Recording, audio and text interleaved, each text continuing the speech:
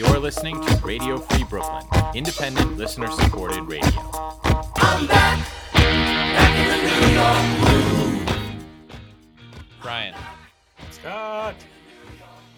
Football is back, Brian. Yes. And I've never needed it so desperately. Oh, God. Oh, I know it. It finally came back with a pretty awesome slate of college football games. It's a very weird premise. You know, you asked last week, what was supposed to be happening. I don't know if you mentioned it on the air or you texted me asking if there were no NFL games this weekend because of college football. Did we ever get to the bottom of that? Yeah, I don't think so. I think it's because of the Labor Day weekend. The ratings tend to be not as high as they would otherwise, and the NFL just decides they'd rather not take a dip. Right. And so they just start the next week when they have the full attention of everybody. Right. Do you think the ratings for the NFL take a dip on Labor Day weekend because of social justice or just because people are at the pool? I think it's because laborers are out picketing and they can't watch as much football. No, I think people are eating hot dogs and stuffing their faces. Well, the flip to that, though, that's super weird is, college football started doing this week 0 thing. And a couple of years ago, they kicked it off with Florida, Miami, which I thought was kind of the perfect choice for an event like that. And it happens at a neutral site in Orlando. This year, college football's week 0 was super weird. Felt like it was headlined by Illinois, Nebraska, which, I mean, that's the only time either of those teams will be headlining anything this decade, I think. But then they came firing back this weekend with just 5 straight days of fun college football, which was amazing, and we can get into later. But all that was the antipasto that's bringing us to the main course of Week 1 in the NFL, New York Giants, Denver Broncos. I feel like my excitement is going to peak today. Yeah. And it's all going to be downhill from here. I know. I'm like, it's funny. I have 2 things in my head of like abject terror of like my excitement for the Giants, like my need for the Giants to start. I just need something to be interested in and watch, and my weekends to not be sad and full of responsibilities, and I just need something to look forward to every Sunday. And I'm really desperate for NFL season to start, and I'm just very concerned about that need coming face to face with the reality of the Giants team that we're about to put on the field and actually watch play. It's not going to be pretty, I don't think. I don't know. All right, so a couple weeks ago, we did Mike and the Mad Dog style run through of the Giants schedule where you rattled off wins and losses about a couple weeks before Francesa did it with Bill Simmons, which we're also going to get to in a little bit here. But you rattled off Denver as a win. Are you still confident that Denver's a win? No, I wouldn't say I'm confident it's a loss either. Like, I really don't know what to expect. I really don't know what we're going to see when we take the field. Like, we just saw so little, right, of the actual Giant. In fact, we didn't see the actual Giants play a single series. Like, even when Daniel Jones played, almost nobody else played. There was no Saquon, there was no Galladay, there was no Tony. So I don't know what to expect. I really don't know who we're going to get. The offense, I can only assume. I don't think Jason Garrett, we've talked about it ad nauseum, is a very creative or exciting offensive coordinator, but I also do think he was probably especially so in the preseason, right? Like, they don't show what they're going to show. They're not trying to just like run some plays, get guys some work, see a few things. So, like, I don't know what to expect. That is true. I guess preseason, everybody's pretty vanilla, but when you're already French vanilla is your like baseline flavor, right? Like regular vanilla, you're just a very crappy. You're like a Dixie cup vanilla ice cream, like really no frills at all. Right. I know it does stink that like the Giants' ceiling as an offense is probably like frozen yogurt, right? Like, yeah, we're like tasty, but still like a bummer ultimately. Right, I'll eat it. Yeah, like it's not bad, but like, I wish it was ice cream. Right. I wish it was ice cream. And then also at the end of it, you eat it and it's okay and you sort of enjoy it, but you're like, why did I do that? Why did I do that to Right. myself? What? Why didn't I just get ice cream? I'm doing Right. it. There's calories in it either way. Like, Yeah. why? What am I doing here? Should have just had a smaller portion of ice cream or a Right. bigger portion. It really doesn't even matter. I shouldn't be Right. eating this. Right. I Yeah. shouldn't be doing this. Yeah. Right. No, that's 100% right. I feel okay. My optimism for the game is similar to what you're saying in that, and I do think that this is a big game for Saquon because I think he is more than anything the piece that we've been missing throughout all last season and throughout this entire preseason. And I get what the messaging has been around Saquon and why it's been that way. I really have been supremely confident this whole time he was going to play week 1. I just couldn't imagine him not being ready for this week. And it looks like he is. And I do think that he's the one with the potential to really kind of change the offense. That him and Galladay and, to a lesser extent, Tony, but they just open things up enough. Like Galladay is just fast enough to get open despite the offensive line. Saquon is just skilled enough to sort of get his yards and to be enough of a threat to also buy Daniel Jones time. And Daniel Jones is a good enough deep passer that we can actually take advantage of just a little bit more time. And then all of a sudden, if we could run the ball and throw it to Galladay downfield, it opens up the offense in a way that we really haven't seen in a long time. And if that's what we see on Sunday and that's what we get, it could totally flip my perception of what this team is capable of. And that is what I'm trying to tell myself as of right now. But, well, go ahead. Well, yeah, I mean, I think the other thing that could flip the expectations is like, how good is the Giants defense? It's like, because my baseline is like they're going to be a good defense, but I don't see a defense that is so good that like, you know what I mean? We can overcome a terrible offense. But I think there's a world in which the defense is super impressive. You're talking about like, I know the Broncos have weapons and they've drafted a lot of receivers, but like you're talking about, and I think Teddy Bridgewater is like a solid quarterback, whatever, but he's not a super dangerous quarterback. So like he's a guy you could probably get after. Does the Giants defense come out and just look awesome? And then you go, oh, like maybe we're going to have like a top 5 defense, which then would change kind of what the expectations or what kind of conversations you start having. You know what I mean? Yeah, no, I agree with you. I definitely agree with what you're saying about our defense. I feel like maybe you're underestimating their offense a little bit. I'm really scared of their offense, and I'm really disappointed that Teddy Bridgewater lost that QB competition. Just because I did sort of think that they were gonna at least start lock for the season just to be 100% positive that, that's just not going to work out.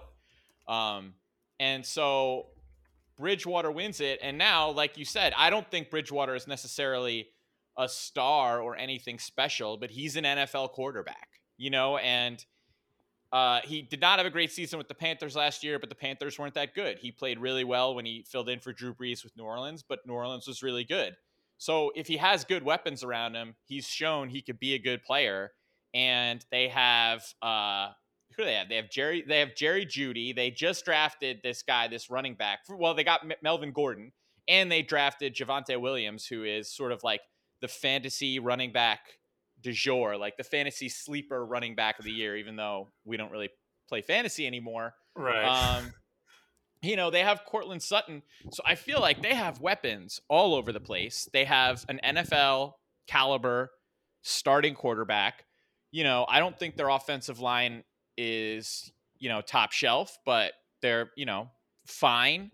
And they're also really good defensively. And so it feels like, if we can't get the offense going, or even if we have the potential to get the offense going, but look, we just open up with a super talented defense in front of us and we have a really good offense. I agree with you that our offense could make things harder for our defense, and that, if the offense is competent, then the defense will take it up a notch. but I'm really suspect that we're going to get some quality offense going in this game, and their defense is good. Yeah, I don't know enough about their defense. I mean, I know they have the two, the ends, but they're like both coming off injuries. Um, Von Miller is great. I mean, is like an all-time great player, but he's pretty old, right? Yeah, I don't know how old he is, but right, he's been around. Like he was on that Super Bowl team. And he's coming off a major injury. Yeah. Well, wait, Von Miller, what was his injury? I thought he opted out for COVID last year, Von Miller. I know that Bradley Chubb had ankle surgery in the offseason, and he's had an injured ankle, but from what I'm reading, I think he's going to be ready to go on Saturday. Look, it's definitely those two. I think you're right. I do think Von Miller's getting on in years. Both guys are coming off of injuries or are in a weakened state. Counterpoint, our offensive line has been steaming hot garbage for several years, all the way through the preseason. And, Daniel Jones, who is a little turnover prone, they have a really established secondary. Actually, their secondary is awesome, and they were already loaded.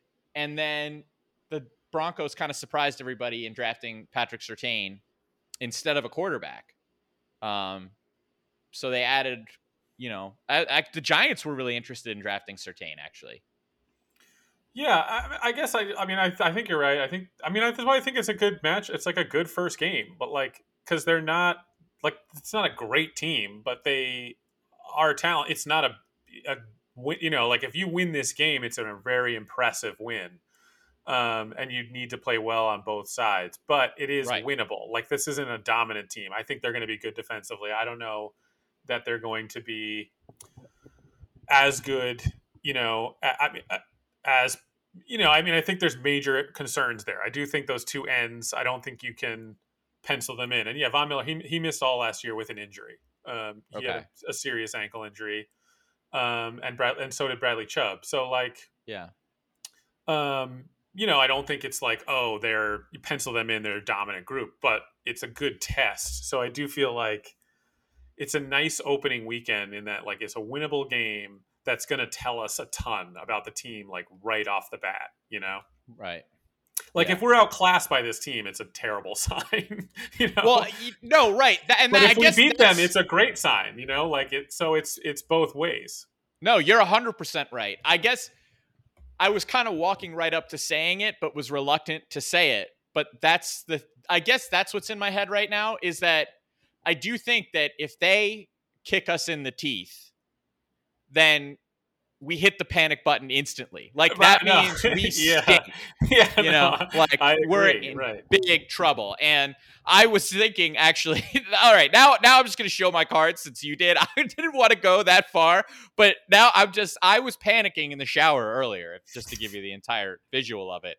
But I was thinking to myself, if we get killed by the Broncos, and I see a path to getting killed, I feel like, if we get killed, I think at that point, Gettleman has to go right away. What do we need him for? At this point? No, because if the Broncos beat us, they will have exploited every failure of the Gettleman era. Because, all right, here's the first thing I'm really worried about is Barkley. I think that him coming back really is the key. He has to be good. He can't just be good. He has to be a guy you take number 2 overall in the draft, even though it doesn't make sense to draft that position. That he has to be that. Yeah. And I'm actually really worried that he won't be that, because yes, he's coming off of injury. He's in great shape and et cetera, et cetera, et cetera. Why was he so bad against Pittsburgh last year? Why was he so bad against Chicago last year? I know they had good defenses. I know those are two good teams. He's supposed to be a really good player, and he was a disaster. I mean, it wasn't just him. He had no blocking, but he did nothing special to just overcome the limitations. Yeah, but you're talking about literally one game and a half. Yes, I know. But it was week 1 and sort of week 2, and it's making me nervous. I'm not using it to condemn Barkley. I'm just saying it makes me nervous. That's the first thing. The second thing, part of why it makes me nervous, the offensive line. Can they deal with these ankle twins, the Chubb and Von Miller? Can they deal with them? Can we block for Saquon? Can we give Daniel Jones time? And then Daniel Jones, can he throw into that secondary in that Vic Fangio defense? Can he, get things to where they need to be? And can he throw the ball downfield? Like, that's how we're going to beat this team. And then we're going to stop them on defense with all their playmakers. That's how we're going to win. Like, we need Galladay to be better than Kyle Fuller or, their other corner, whoever that is, and Surtain. Like, Galladay needs to be a difference maker with those guys on the field. So I do think that also what you're saying that's true is that this is a perfect test for us. But if we fail the test noticeably, then it means Gettleman's entire way of life has failed. Well, I mean, again, I don't think. I mean, one, they're not going to fire him after week one. I know. Like, I agree with you in the sense that, like, I think if they looked really bad and got beat bad, like, yeah, I think you can go ahead and like hit the panic button immediately and be like really concerned. Now, it doesn't mean that it guarantees they're going to have a bad season, or there's no path to like having a good season if they look bad in this first game. But I do agree with you that like and I think they can lose the game and you could feel okay about it. But I do agree that like if they get smacked, and I also think you're right, like this team's good enough to do it. They could do it. It would be I would be immediately very alarmed and concerned. And I think that this is definitely possible. But I think the flip side is like if they won the game, you could also go the other way quickly. You could be like, oh, and I think it would be a fair response to like I think an overreaction to this game either way is fair. Right. It's appropriate. Yeah. So listen, that's great. I love where we're landing right now. I love nothing more than to overreact. I'm really good at it. I do it all the time. I'm like poised to do it at every inflection point. So yeah, let's overreact. I'm excited to do that. Is it appropriate? So let's stick with just for 1 second. If they get smacked, like this won't happen. You're right. Gettleman needs to be fired immediately. And I also think it's appropriate that he has to be fired at midfield naked before the next game. I just want to be very clear here that I don't want to see him naked. That's not like, I don't want to, that's not for my enjoyment. Right. I believe in justice, and I think the punishment should fit the crime. Right. And when you go about making just absurd move after absurd move and steep yourself in arrogance, that's justice. Right. That's it. It's just accountability. Right. I don't make the rules, Brian. I'm just following them. But you're also right. If they win, then like, especially considering the NFC East, if we win the game, then we should be immediately jolted to the front of the NFC East, in my opinion. No, I agree. Everyone talks week one is like whatever, overreaction Monday is like the following week. I do think in the Giants case, like whatever the result, it's like it lends itself to it, and I think it's a justified overreaction no matter what. I think you're right. Like, let's say they go out there, like this team is good enough that like let's say the Giants win by 10. And it's like 27-17 or something. Like, I think if I want to come on here that next Tuesday, really puffing my chest out about the Giants, I will feel justified. Like, it'll be a good, solid victory. Yeah. So you couldn't ask for a better week one opponent for this Giants team, where the franchise is, what we are all trying to get to. It's like, it is a perfect game. You're 100% right. And just like any perfect situation, everything could be amazing. You could have an amazing view, tasty food, drinks are flowing, good looking people as far as the eye can see. You're in a great spot. If someone rips a gross fart in that room, you're still going to hate being in that room, no matter all the other good stuff that's happening. And you're right. We belabor the point. I don't need to smell the Jason Garrett fart in the room too deeply. I'm just saying he makes me worried, because I also think that part of this victory has to be the Giants coming out and offensively really surprising us. Like, and I'm not saying, I do worry that Jason Garrett is a limitation on that, because I don't think he's going to call any plays that surprise us. But I do think that once we do have all our talent on the field at once, we're in a position where this is the most talent we've ever had together on the field on offense at the same time for Daniel Jones, and maybe it's magic.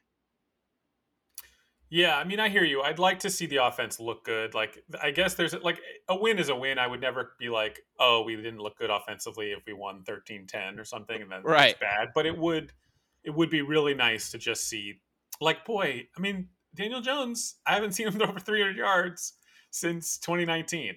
So Right. that would be a great place to start. Like multiple touchdowns and 300 yards for Daniel Jones would be a really nice thing to have happen. Yes, it sure would. It would make the first day of school the next day a lot easier. I'll tell you that right now. It sure would. Okay, so how nervous does it make you that the Giants are home dogs? I mean, no more nervous than I would be otherwise. That seems deserved, Yeah, it is deserved. It's sad that it's deserved, but it's deserved. I'm not putting any money on the Giants. I'll tell you that. No way. Yeah. No way. I wouldn't touch this game. I wouldn't touch anything about us. I wouldn't touch this game. I wouldn't touch our over-under. I wouldn't touch, Yeah. nothing. I guess, if you wanted to bet on the Giants this year, or if you're someone who thinks the Giants are going to be good this year and you're super confident about it, then probably your best bet is to place a bet on Saquon Barkley for comeback player of the year.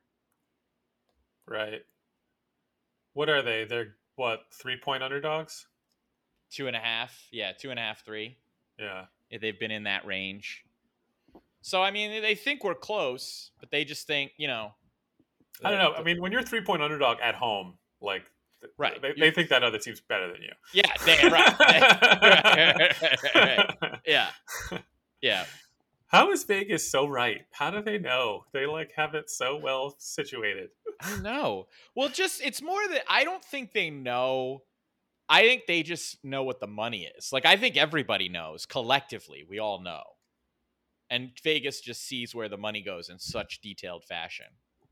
Yeah, I guess. But it always does seem to be right on the, about right, I don't know, it always feels about right for what the game is, who the teams are.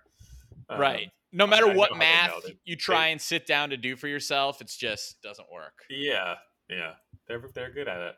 There's a lot of money on the line. Right. So speaking of gambling, obviously right now, so many podcasts about sports are simultaneously about gambling. People are giving out picks. People are sponsored by casinos. By the way, we do not have a gambling sponsorship on this podcast. So if you are an executive at one of the, online gaming casinos, look, we're open for business. Yeah. Okay. We're free agents, right. And we will be whores for DraftKings, Caesars, and right. Bet, whoever you need. We don't care. Right. Plaster it all over our websites and right. Don't T-shirts, miss the boat. Whatever, our faces, T-shirts, tattoos. We're willing. We're for sale. Absolutely, we are. But in the meantime, we're in business for ourselves. That's fine. No big deal. And so all these podcasts are coming out, and recently Bill Simmons had Mike Francesa on. Both Simmons and Francesa are formative influences on you and I in the sports media landscape. And, if it were 20, 15 years ago and those two got together, it would be an event. It would be appointment viewing. But you wouldn't even watch it recently, would you? I didn't listen to it. I wouldn't. I have no interest. It is so weird to me. You're right. 10 years ago, I guess, maybe longer. 10 years ago, I would have been like, what? Yeah. Wow, awesome. A full podcast with the two of them. Amazing. And now it is like nails on a chalkboard, both of them. I just have no interest in hearing what they have to say or their banter or jokes. I don't know why that is. I don't I mean, I guess I know why it is, but well, why is it? I don't know, like Simmons, I do think we talked about it once before. I thought we had a really interesting kind of conversation about how Zach Lowe and his ilk like won the sports writing wars over Yeah, like the Bill Simmonses of the world. And Bill Simmons at one point seemed like the most influential writer on the internet. And now most of right, his, I think even his writing has aged like milk, I would say. Like when you go read his old stuff, like it's really gross, most of it. And yeah, like nobody writes like him anymore and wouldn't. Um, and for the best, I think, yeah, like, and even though at the time I remember it seemed like such a breath of fresh air and a guy writing the way conversationally and funny and like irreverent, and now it like, nobody writes like that. Like the only right, guy who's even still out there is like Drew Magary, um, who still kind of is, I think, but even he's evolved um, in a way Simmons didn't or won't, or basically Simmons just quit writing because it's hard and podcasting's easier. Because like you don't have to formulate your ideas and like get them all neatly down. You just vomit them out, and that's right. why I like doing this. Whereas like I can, if we've tried to do like a blog for this show, and it's Yeah, impossible. It's hard. You got to like really sit there and edit. Um, and with Mike, like his show just got so like him without the dog, like just no fun anymore. It was just this like egomaniac, hostile to his audience, almost didn't seem to even enjoy sports anymore. Like, you know what I mean? He brought no joy to it. It was just about his own ego and his own opinions and his own rightness. yeah. Um, He got no fun. he ended up alone at a time in his life when people start to turn grumpy anyway. Right. It really just exacerbated the problem. Right. He's like Uncle Junior on house arrest. He just got too squirrely in there. Right. He brings no fun to it other than I'm right and you're wrong, and like he's wrong all the time. And like I used to so respect, and I still think I think Mike Francesa knows his sports. You know what I mean? But like I don't think he really did a great job of like doing the work of continue, like evolving your opinions and taking in these kind of new realities of what we know about sports and incorporating that into his opinions, and like I stopped watching the games with any like real intensity where like you really wanted to know what he thought. um and then I don't know, I guess his like Trump support is probably what ultimately like killed it for me. But he just became such an unrelenting asshole. Yeah, I do think there's definitely an element of both guys where they are definitely firmly in the camp of I'm not the problem, you guys are the problem. Right. Or like my point of view on the world has been right for a long time. You're the one with the new point of view on the world. So get to the back of the line because I'm already here at the front. Right. Like I do think that the both of them sort of have that in their nature where they don't like to be questioned, they don't like their worldview to be questioned or their way of doing things, and it's off-putting. It's really off-putting. And with Simmons too, it's that smarminess. It's just that like, if everyone was just as smart as me, But then that smirking, yeah, I don't know. yeah, It's just something about it. I just like have no interest in what he has to say anymore. I don't know. Like, and look, whatever. Nobody has any interest in hearing what I have to say. They much rather hear what he has to say. But as a consumer of it, I just like have lost it. And I like the Ringer, a lot of stuff about it, and like I think he's built a good site, and he does good documentaries, and he's got good taste. I heard him say that about himself once. I think that's true. Um, but yeah, I don't know. Like as far as consuming sports guy content, even that name now sounds so ridiculous. The I sports know that's guy, true. like now he's Bill Simmons, and it would just be preposterous. Right, you would only call him sports guy derisively at this Right, point. right, Hey, right. sports guy. Yeah, yeah. I don't know. Something's changed. Who are your aside from me? Who are your favorite members of the sports media? Um, that's a good question. Um,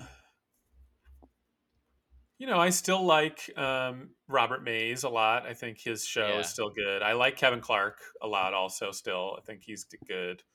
I like Mina Kimes um, on ESPN. Where Um, do you stand on the Pardon the Interruption guys? like Wilbon and Kornheiser. Kornheiser. Yeah. I don't know. That's a good one. I still like that. Like I could still tune into that show. Like, but I mean, I don't watch it on any regular basis. Um, but I don't feel like they've curdled in the way that you would think they have. No, Um, I had a run where I would like when I was teaching virtual phys ed, and that's hard, like sort yeah, of, when you think yeah, about it. yeah. But I went on a run there in the winter where I would just like find on YouTube, find the big finish of every episode of Pardon the Interruption, and I would just like for the last like 2 minutes of class just play the big finish for everybody. Like, hey, here's what's going on in sports, and it's good. I like those two. They Yeah. definitely like I like their shtick. They're some old people that I could still tolerate in sports Right. media. Resisting evolution a little bit, but like not overtly and not confrontationally. And like I think they're still interesting to hear them. Like I still like those two guys. And also Right. Tony Cornette is just a really likable personality. Yeah, I would also just say too, they're like less sure of themselves. Right. Like Simmons and Francesa have a way of just being like, well, this is a fact, and if you don't see it, you're an idiot. Right, right. I know, and I find as I get older, if there's anything that has changed about me, it's that I have much less confidence in the rightness of my opinions. Yeah, yeah. Which I think you should. The more information you have, the less sure you should be of yourself. Right. How could you know? There's so many smarter people than you. Like, Yeah. I don't know. I don't know if we talked about this. Like, I've talked to you about it, like on the show, but our mutual friend and I, who used to run a website together back in my 20s, which I think you might have guest appeared on, which we I called was, yeah. NoLaughing.com, which was Yeah. like a comedy website that we were trying as like 20 somethings. And he's still had the domain up all these years later, like 20 years later. And he wants to shut it down. He sends me the link and he's like, "Do you want any of this stuff?" And I'm reading some of my old writing. And I mean, it was horrible. Yeah. Just horrible. And like, not even the quality of the writing, but the quality of the content. It was just like garbage. I was like, burn it with fire. Don't let anybody see this or read it. And it was like the evolving times. Like, the jokes were everything so grotesque. I wanted to like grab the guy who wrote this and be like, pedophilia can be amusing, but it's not that funny. It's not super funny, like maybe occasionally you can throw it in there, but it's not like those topics. And that is to me like the changing thing is like you can still make a joke about anything, but you should be thoughtful about it when you are doing it for those kinds of themes. Like, and people get all upset, like, what, you can't make a joke about the Holocaust anymore? It's like, no, you can. But if you do, it should have some real thought behind it. And like, Right, you should make sure that this is something that needs to be said. And I do feel like I was like a young 20 something guy, just like, Yeah. just vomiting anything that came into my mind. It's like anything that comes into your head is not necessarily needed in the public sphere. In fact, opposite. Most of what Opposite. comes in your head is for you only. Right. So like, I'm like, I mean, now you feel almost grateful for the guardrails that society is finally putting up of like, if you're talking about this or that, like, yeah, consider it and Right. make sure it's something you wish to put out into the universe. Right. The standards are rightfully high Right. on right. certain things, as they should be. Right. And you should be grateful for it. It gives us all some like structure about live, and not everything is just like, oh, I had a thought the other day while I was masturbating, and now I'm going to say it. Maybe wait 15 minutes and decide if you need to tell the world about whatever you were thinking. Absolutely. And I think so. Mina Kimes had some interesting tweets yesterday about the whole Brian Kelly thing. Yeah. Where, after Notre Dame won at Florida State, he said he's an execution guy, and then I he saw made that. some Yeah. stupid joke about executing this. Maybe we should execute the whole team, or I can't. I don't know the Yeah. direct Yeah. quote. It was a bad joke. It was certainly tasteless, as many people pointed out. A student manager for Notre Dame football died on Brian Kelly's watch, Right. Right. so that was also just in really bad taste. But Mina Kimes was sort of pointing out, it's like, okay, like I get, it was a bad joke, it was stupid, it was a bad look, and he's rightfully getting dragged for it, but he's not getting canceled. Like, nobody's Yeah. calling for it. Nobody should be angry about it because it's not happening. It is like, I do think that people who are worried about cancel culture don't understand that people are still going to be sort of like publicly shamed when they're tone deaf for 24 to 48 hours, as is appropriate. When you're a public idiot, people are going to call you out, and Yeah. you get Yeah. called out, and it's embarrassing for a couple days, and then you move on, as I'm sure we all will, as we all did with Drew Brees last year. Cancel culture is not out of control. It's very rare that someone is unfairly canceled, but occasionally people get called out for their shit. Yeah, I will say this. Like, I do think that social media is such that if you're a prominent person, it feels really overwhelming. Like, and I don't know if you saw, if you watch, how much of the U.S. Open tennis you watched. Not a ton. But I don't know if did you catch Naomi Osaka's kind of brief little mini meltdown during her match? Yeah, well, I didn't see it on, but yes, I've seen it. I mean, it was kind of wild. Like, she was in control of the match, and then, you know, loses a bad, loses a set that looked like she had it in hand, and then she did just kind of melt down for a few minutes, and like, not that other players haven't done. Like, in fact, Djokovic at the Olympics had a very similar thing happen where he started throwing his racket, and then he kind of left the court in a huff, and look, he's rebounded, and I'm sure she will too. But then she even said she's going to kind of take some time off, but you could just see it totally get to her, and she kind of unraveled. And in my head, I'm kind of like, Naomi Osaka is like seemingly going through this crisis that is because of like listening to critics, and you're like, who's a critic of Naomi Osaka? Everybody loves her. She's done nothing but win. And you're like, Naomi, like, you want to be like, everybody's rooting for you. Like, there really isn't this and also nobody cares that much about tennis to begin with. Like, you're really not under that kind of pressure that you think you are, Yeah. But it feels like it when you go on Twitter and you're trending, and back in the day.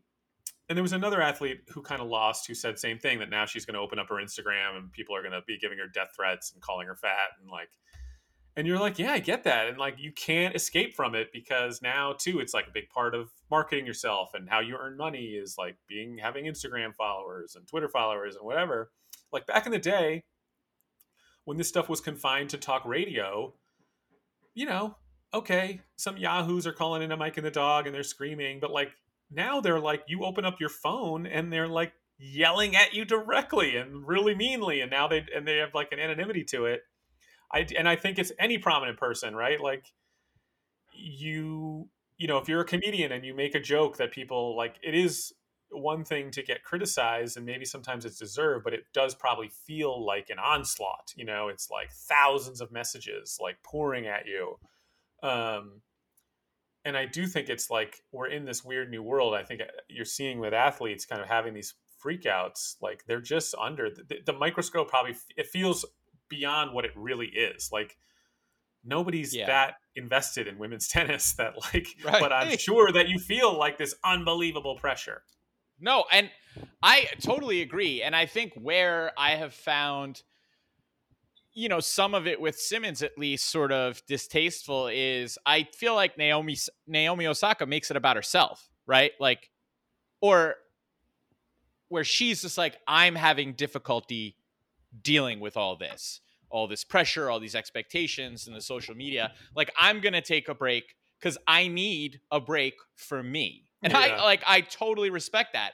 What I have less respect for, I guess, and we could get into how appropriate it is to judge other people and so on and so forth. But what I have more of a problem with is like, I am off Twitter because everyone on there sucks. Right. Like, versus like, I'm off of social media because I need to like remove myself from that for my own well-being. Whereas I think Simmons is just like, well, I'm off social media because I can't make any joke I want without people having a problem with it. Right. And it's like, yeah, poor you. Like that's more where I lose respect for it. Yeah, no, I hear you. And I agree. There's just something about his arrogance that's just become a turnoff in the years that have, like he was like a good, I mean, I'll say this. I do sometimes miss his old Friday picks column. Like I Yeah. wish he had just done that forever. And that was a really fun piece of writing that he did a really good job of every week. And nobody kind of has replicated it in a satisfying way. Totally agree. It was a great, and I don't think his podcast doesn't fill that hole for me. Like I can't listen to it in the way that I read that and enjoy it. I don't know why. Yeah, I mean, I definitely agree. And part of my ritual, I think some of it's just life, right? Like I came home from work on a Friday afternoon and I was living by myself. I would fall down on the couch, pull out my phone or laptop even earlier than that, and just like spend a good 20 minutes to a half hour totally engrossed in that article with nothing else in the world to matter. And I feel like I miss that lifestyle as much as I miss the column. Sometimes. I mean, it's funny because when I'm saying, on the one hand, I have no use for the guy, and then on the other voice, I am like, there is like a missing person like that in sports writing. Like, yeah, it's gotten so, analytics and X's and O's, and like, I miss somebody who just like makes a stupid analogy to like the Goonies to describe why, like right. There is a void there of like, it isn't that serious, like, and now it's all like EPA per play is this, and look at this XY concept, like, right. You are kind of no, like, you're right. Whatever. Daniel Jones stinks. I don't need to know, like, you know what I mean? He stinks because he looks like he should be an extra in Caddyshack 2 or whatever, That's what I'm looking for more than he missed the dig route and the Giants, like offense is too predicated on, whatever. Their EPA per rush is 0.1. No, that's a very good point. That's a very good point. And I think you're right. And the best you and I could do at this point, as we've already acknowledged, we've tried writing. It's hard. Yeah, right. We should be filling that hole, but right. I'm way too lazy and tired. Yeah. Sad. As much as I would like to be the person that fills that void, I know I'm not, and I know I'm not going to be, but I want somebody really awesome to fill it so that I can return to coming home from work on Friday and reading something. Right. That's someone, please do that for me. With that said, Brian, although you have moved on from present day Mike Francesa, we're going to keep olden times Mike Francesa alive. And you and I are going to pick games in week 1 for the league that plays for pay. All right, Brian. Have you gambled on any of the futures for the NFL and anything week 1? What do you got? What do you got for us? I haven't done anything, so I this all still future for me. This is where I'm at, Scott. I will be gambling on this NFL season as I do every year at my little system that I've devised where I put a little scratch on the season. I start with week 1 with a little pool of money, and then I try to make it last all year until I get to the Super Bowl, where I let it all ride on the Super Bowl. Now, the first 2 years I did this, I made it to the Super Bowl, and 1 year I lost and 1 year I won. Last year, I think I ran out of money in about week 12. So that was depressing. So this year I will be back at it. The problem is that I am waiting until I get paid on Friday.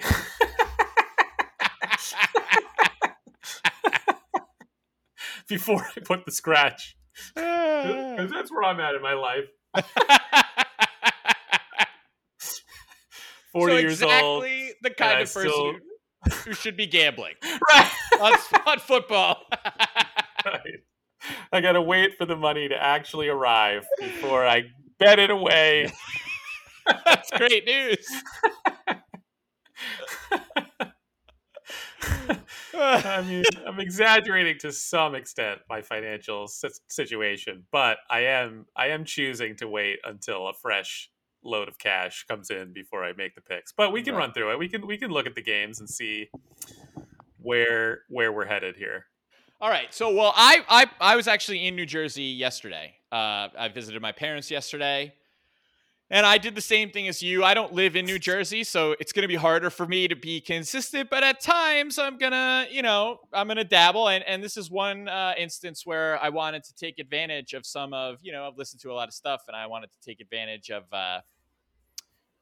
some bets. So, couple things. One thing actually I gleaned from that Francesa Simmons podcast was Mike is all over the Saints, loves the Saints, thinks the Saints are going to go way over.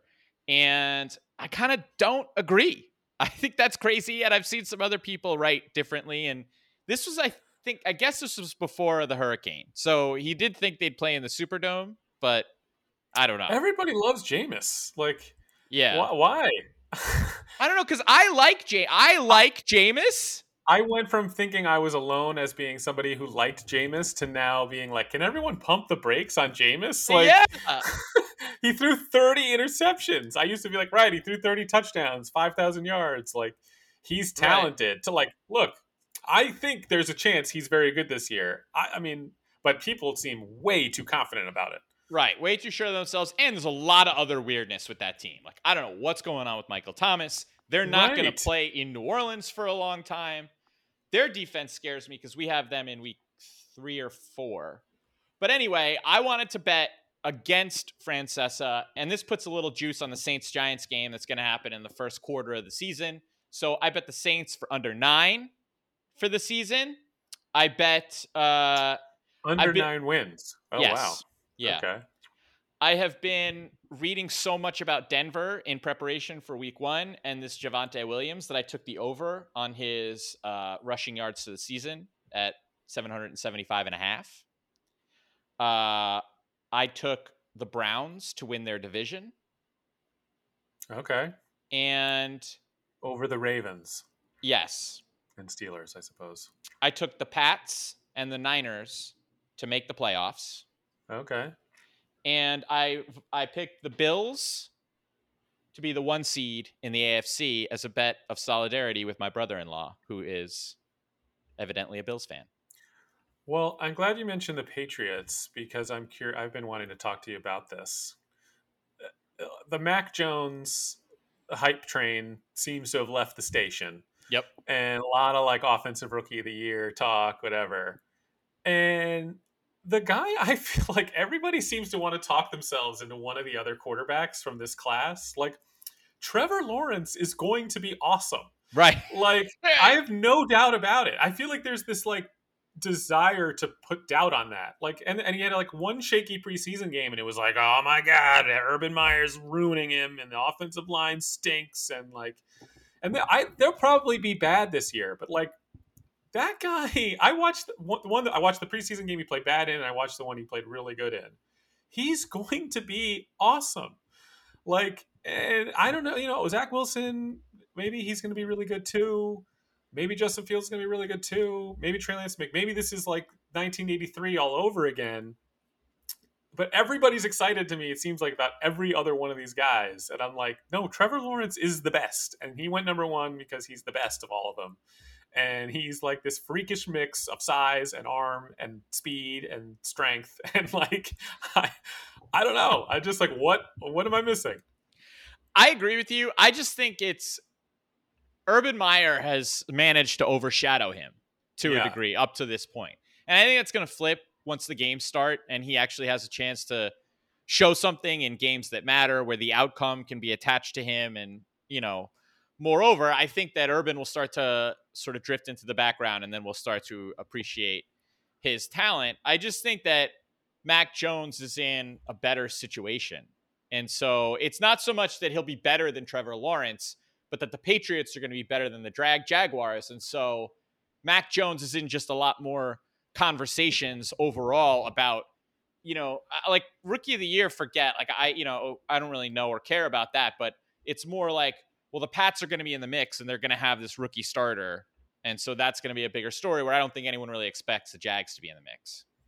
Yeah, I hear that. I guess I'm just like surprised how like little, and I'm a little. I mean, I'm curious. So because you like know Urban Meyer pretty well. Like, are you Well, sure that he's going to be bad? Do you feel like he's a disaster waiting to happen down there? no, in fact, I did years ago. I guess it was before they hired Shermer, maybe. Jordan Renan was saying that the Giants should go hard after Urban Meyer. And I was just like, that's ridiculous. I mean, he's not a pro coach. It's just in his, like, he's a control freak. He's a dictator. He's an authoritarian. None of that would mesh with the pro game. I don't think he would handle pro players well at all. Like, that was really how I felt a few years ago. But, you know, Urban Meyer is, I don't even know. I have a very toxic relationship with Urban Meyer. I I hate him, but I'm so intertwined with him, and there's love in there somewhere Right. with the hate, and Right. it's He a did give you very a great moment, right? yeah, Yeah. right. But he also gave me a gut wrenching one True. too. So anyway, I have a weird abusive relationship with Urban Meyer, and like any sort of person who's on the receiving end of a relationship like that, I stalk him on social media, and I watch a lot of like the Jaguar. You know, every team now they have their like their own little hard knocks that they do for themselves on YouTube. So I watch the Jags one, and I watch Urban Meyer. And honestly, I've turned where I think now he's gone to like kind of underestimated. I mean, I think that he could do things well. And I think that people want him to fail. And I think that there's a lot of people who want him to get his comeuppance, like for him to get his arrogance just fed right back to him and for him to get spit out by the NFL. I wouldn't bet on that happening. And I wouldn't use Nick Saban as a template or any like Steve Spurrier. That was a different era. Nick Saban too to me is always like Nick Saban quit. Like he went like 8-8 2 years in a row and then bailed. Like it's not a given that Nick Saban was like not going to work out as a college coach. I know like some haven't worked, but right, if you were going to pick a guy in college who to me would translate pretty well, I would Urban Meyer would be at the top of the list. Like he's already carries himself like a pro coach.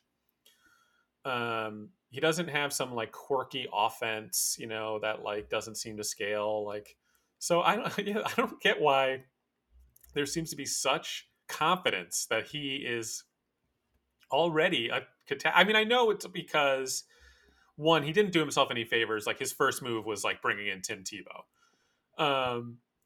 and so it's like, oh, is that what's going to happen? He's just like he doesn't kind of understand the NFL game, and he's going to be bringing in his buddies or his favorites from college. But like, look, he cut Tim Tebow, so he brought him in. Probably liked the cultural thing that he was going to bring for and whatever. Maybe he just loves the kid and he wanted to give him a chance. And like, what's the harm?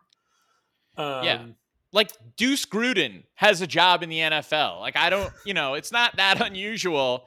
I mean, there's all kinds of nepotism all over the NFL. I don't think it's super weird that this guy brought in Tim Tebow. And I also think, I do think that, I think football, anything football related should be fine for Urban Meyer. And like you said, because I do think there are people who have convinced themselves too that he does have this offense, this college offense, this spread weird, thing. Like he rose to prominence at Utah with this triple option where there was like the shovel pass was the pitch. Instead of the pitch going outside, the pitch actually went inside.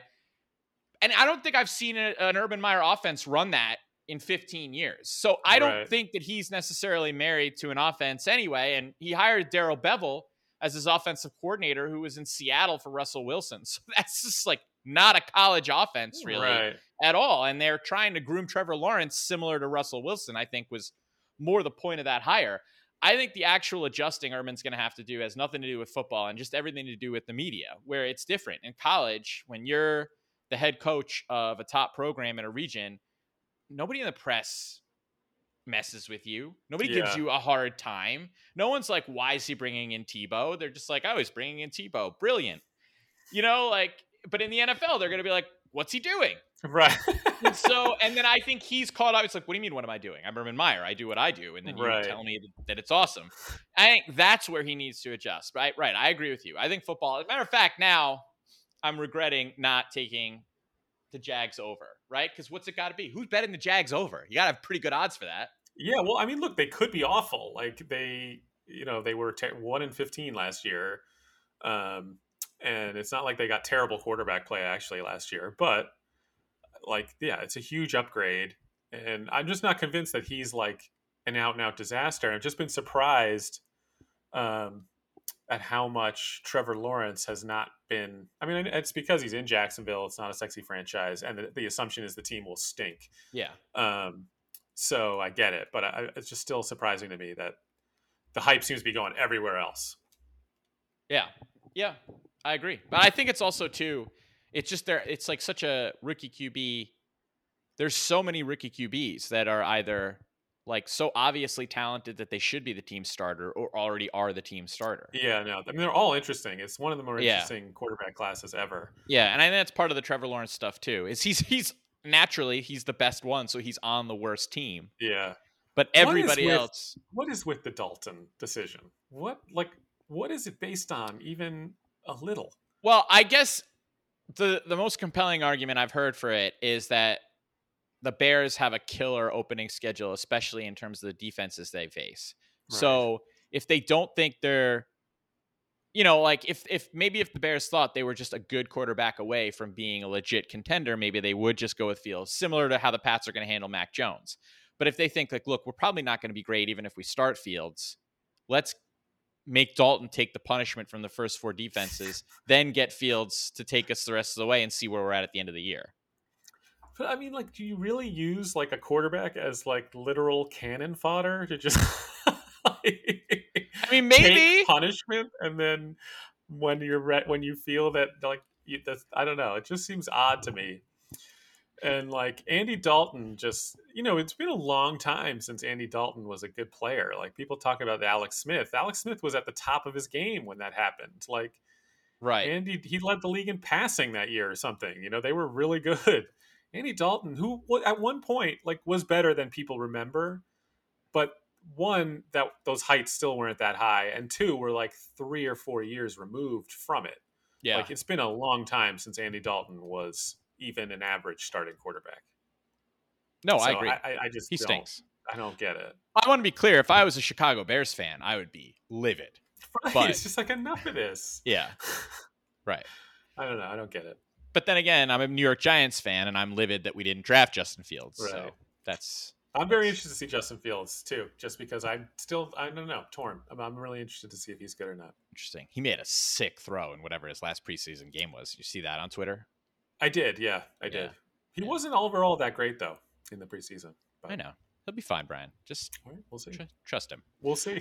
All right, everybody. So we didn't get to our picks. Maybe we'll tweet out our week 1 picks. I'll tweet out my week 1 picks. It'll be my first tweet of the fall. Tweet the picks. Yeah. All right, everyone. Hashtag tweet the picks. Hashtag tweet the picks.